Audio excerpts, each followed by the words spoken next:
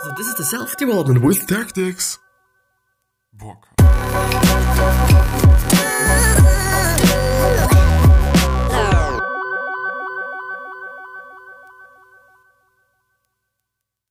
So we're gonna go ahead with, and the book is called How to Be a Billionaire by Martin Fritzen, or however you're pronouncing it.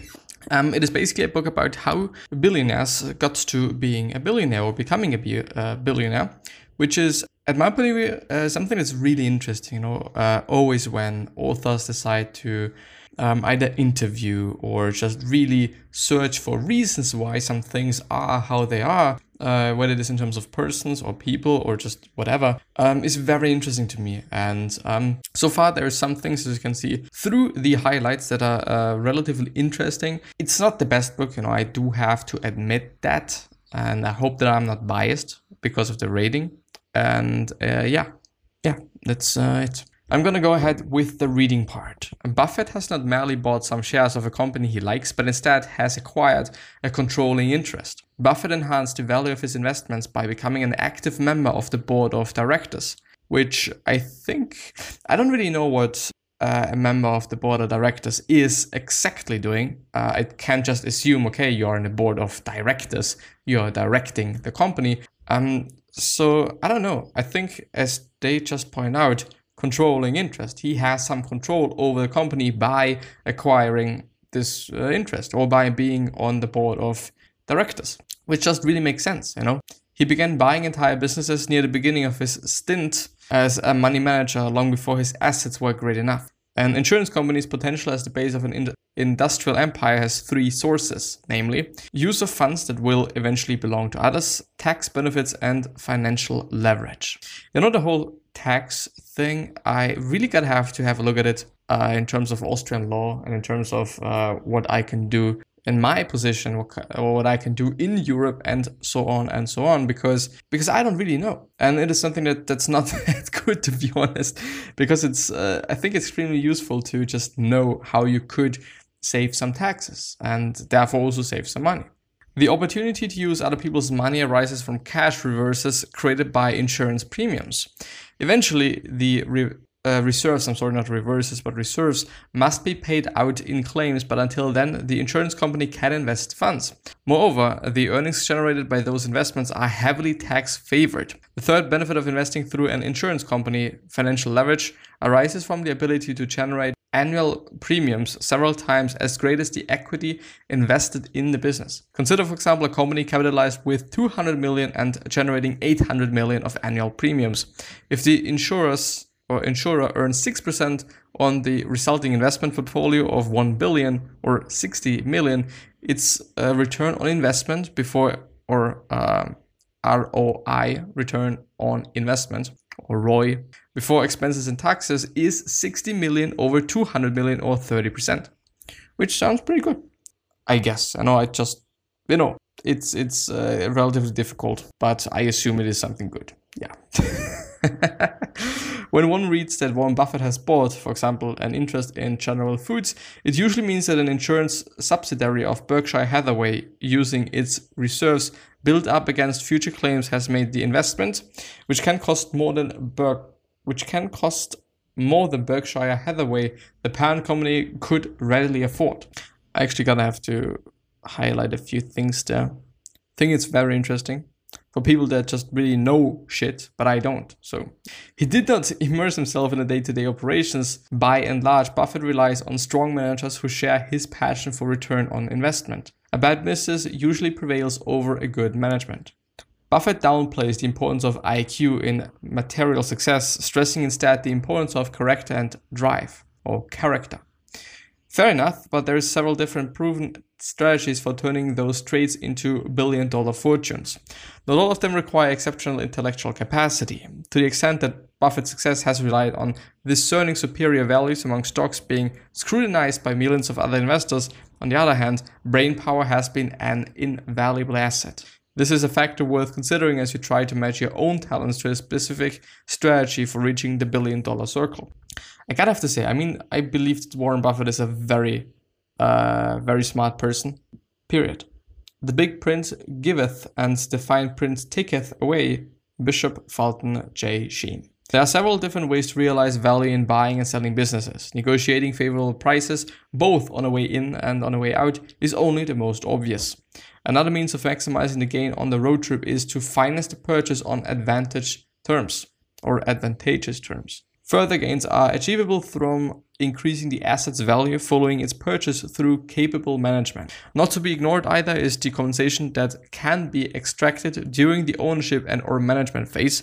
By exploiting all these profit sources in every transaction and by doing many transactions, it is possible to amass a sizable fortune. Identifying the opportunities requires a keen sense of where the deals are at a given time. Clues can be found in the economic environment, the state of the capital markets, and conditions in various industries. Essential to astute deal making as well is a grasp of complex transactions in which one side may wind up with a subtle but ultimately decisive edge. So I would just in general say, there's a lot that plays into being a good businessman, into being a good entrepreneur, into being a good negotiator, and all those things. Even though probably negotiating and being a good negotiator is part of being a good entrepreneur and or businessman or woman.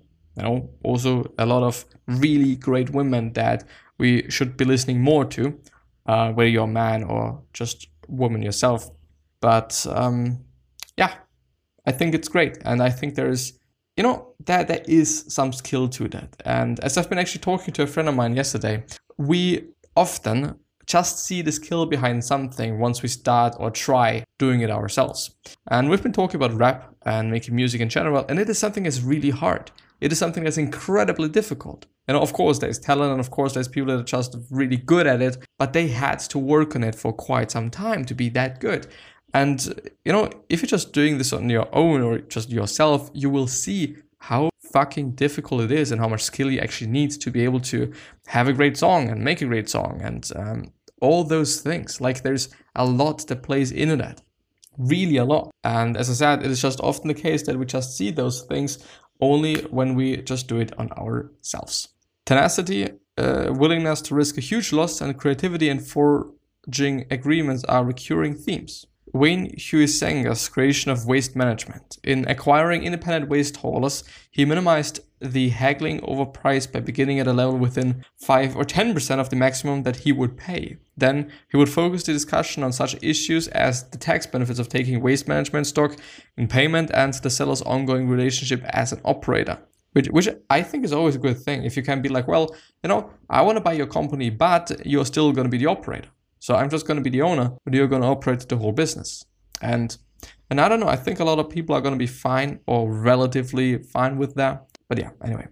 Wayne was famous for do the deal now for $100 and do it tomorrow for $90. I don't get it, but anyway. Huizenga sought to get deals completed quickly. His team would begin negotiating on Monday morning and work 18 hours a day, 7 days a week until the transaction closed. He stuck rigorously to 2 rules. Wayne Huizenga's cardinal rules for closing deals. The first one is don't lose a deal by failing to pay attention to it. Very interesting and also very important, I would say. And the second one is never talk about a deal until it is signed. Yes, because who knows? Who the fuck knows? Also this one. Very interesting. Deal making on a scale that produces billionaires requires nerves of steel. At one time or another, the 3 superb negotiators profiled in this chapter have all been in tight spots facing potential bankruptcy. If they did not enjoy the rush of adrenaline that accompanies a successful deal, they could not have pursued the deal maker's route to massive wealth accumulation. To replicate their success, you too will have to learn to love the deals for their own sake. Yes, indeed. And I would argue that it is always the case, and that it should always be the case, that we should love whatever they're doing for what it is and not for what it can just give us, whether it is money or just fame or power or whatnot. I don't want to necessarily say that the possibility is not there, that you still can get really wealthy or successful by doing it in this way, but I think it is just more difficult, I would argue. Kerkorian employed a core billionaire's technique of sidestepping petty regulations. Kerkorian lost his investment. He resolved not to invest thereafter in a business he did not run. The impetus behind Kerkorian's success has been his relentlessness. The wide variety of businesses he has engaged in supports his claim that he started out with no specific ambition. I just tend to get dissatisfied easily and want to do something else. He once explained day-to-day operations hold little appeal for him, but buying and selling companies clearly does, even when incumbent management fights him tooth and nail. Which is about just knowing yourself. And if you know yourself, you're just really well off, I would. Thriving in the high stakes environment he relishes requires a strong stomach for fluctuations in fortune. In his first go around with MGM alone, Kerkorian came close to being wiped out on 3 separate occasions. That's not good. If weaker people got into the kind of situation Kirk got into, they'd blown their brains out or just fall to pieces. Kirk goes right back in there and says, well, what can we do here? Let's start working on it. It was impossible to deal with Icahn. Every time he thought he had reached an agreement, Icahn would come back to the negotiation table with a new wrinkle or a revised number that altered the terms radically in his favor. He delighted in extracting one wage concession after another. When a transportation officer admitted he did not know the whereabouts of a customer's overdue shipment, Moyes snarled, well, you would better know tomorrow or you won't have a job. Well, by the way, I just don't really believe in being an asshole leader. I deeply believe in being a good leader, which does not mean you're an asshole, which does not mean that you're gonna, just set people on a fear or give people fear or some shit like that. But of course, being too nice and honeycoating everything is also not the best thing, which is a very big problem. You also have to be hard from time to time, and you also have to just say what it is or how it is from time to time. Soon after arriving at Southern Pacific, Moyes called together 27 vice presidents and told them that within 2 months, many of them would be gone. The meeting was over. The transaction created the nation's largest railroad and left Phil Aschitz as its largest shareholder. Now it was time for him to go into high gear by applying the billionaire's principle, which is keep on growing. An ordinary entrepreneur might have simply declared victory after parlaying 90 million into 1.4 billion, but not Aschitz. While cashing in his railroad investment, he held on to a fiber optics operation he had constructed along the Southern Pacific rights of way. The company Q West Communications International went public less than a year after the Union Pacific Southern Pacific merger cleared its last regulatory hurdle. Within 6 months, the stock had risen by about 175%. The 85% stake that Anschutz retained was valued at $3.5 billion. His initial investment in the venture amounted to only $55 million. So making $3.5 billion out of $55 million is quite something. I'm not gonna lie. Phil is very astute in analyzing what is going to be the next most important business or marketplace. He takes advantage of his assets in ways most other people don't. Like most successful deal makers, Aschitz showed a keen eye for value from his earliest days. He was only 27 when he learned of a collection of Western art in the basement of the Atchison, Topeka, and Santa Fe Railway's Chicago headquarters. The railroad had originally commissioned the paintings as models for travel posters. Managing to get an interview with the company's chairman, Anschutz offered to catalog the largely forgotten works in exchange for the right to purchase a few. The 85 paintings that he bought for his song a few days later were eventually valued at several $1 million, which is a very interesting story. And I gotta have to highlight this amazing story as well as the other story about there, because they are amazing stories. It's important to have your back to the wall. Phil Anschutz commented, recollecting the oil field fire, it teaches you how to think outside the box.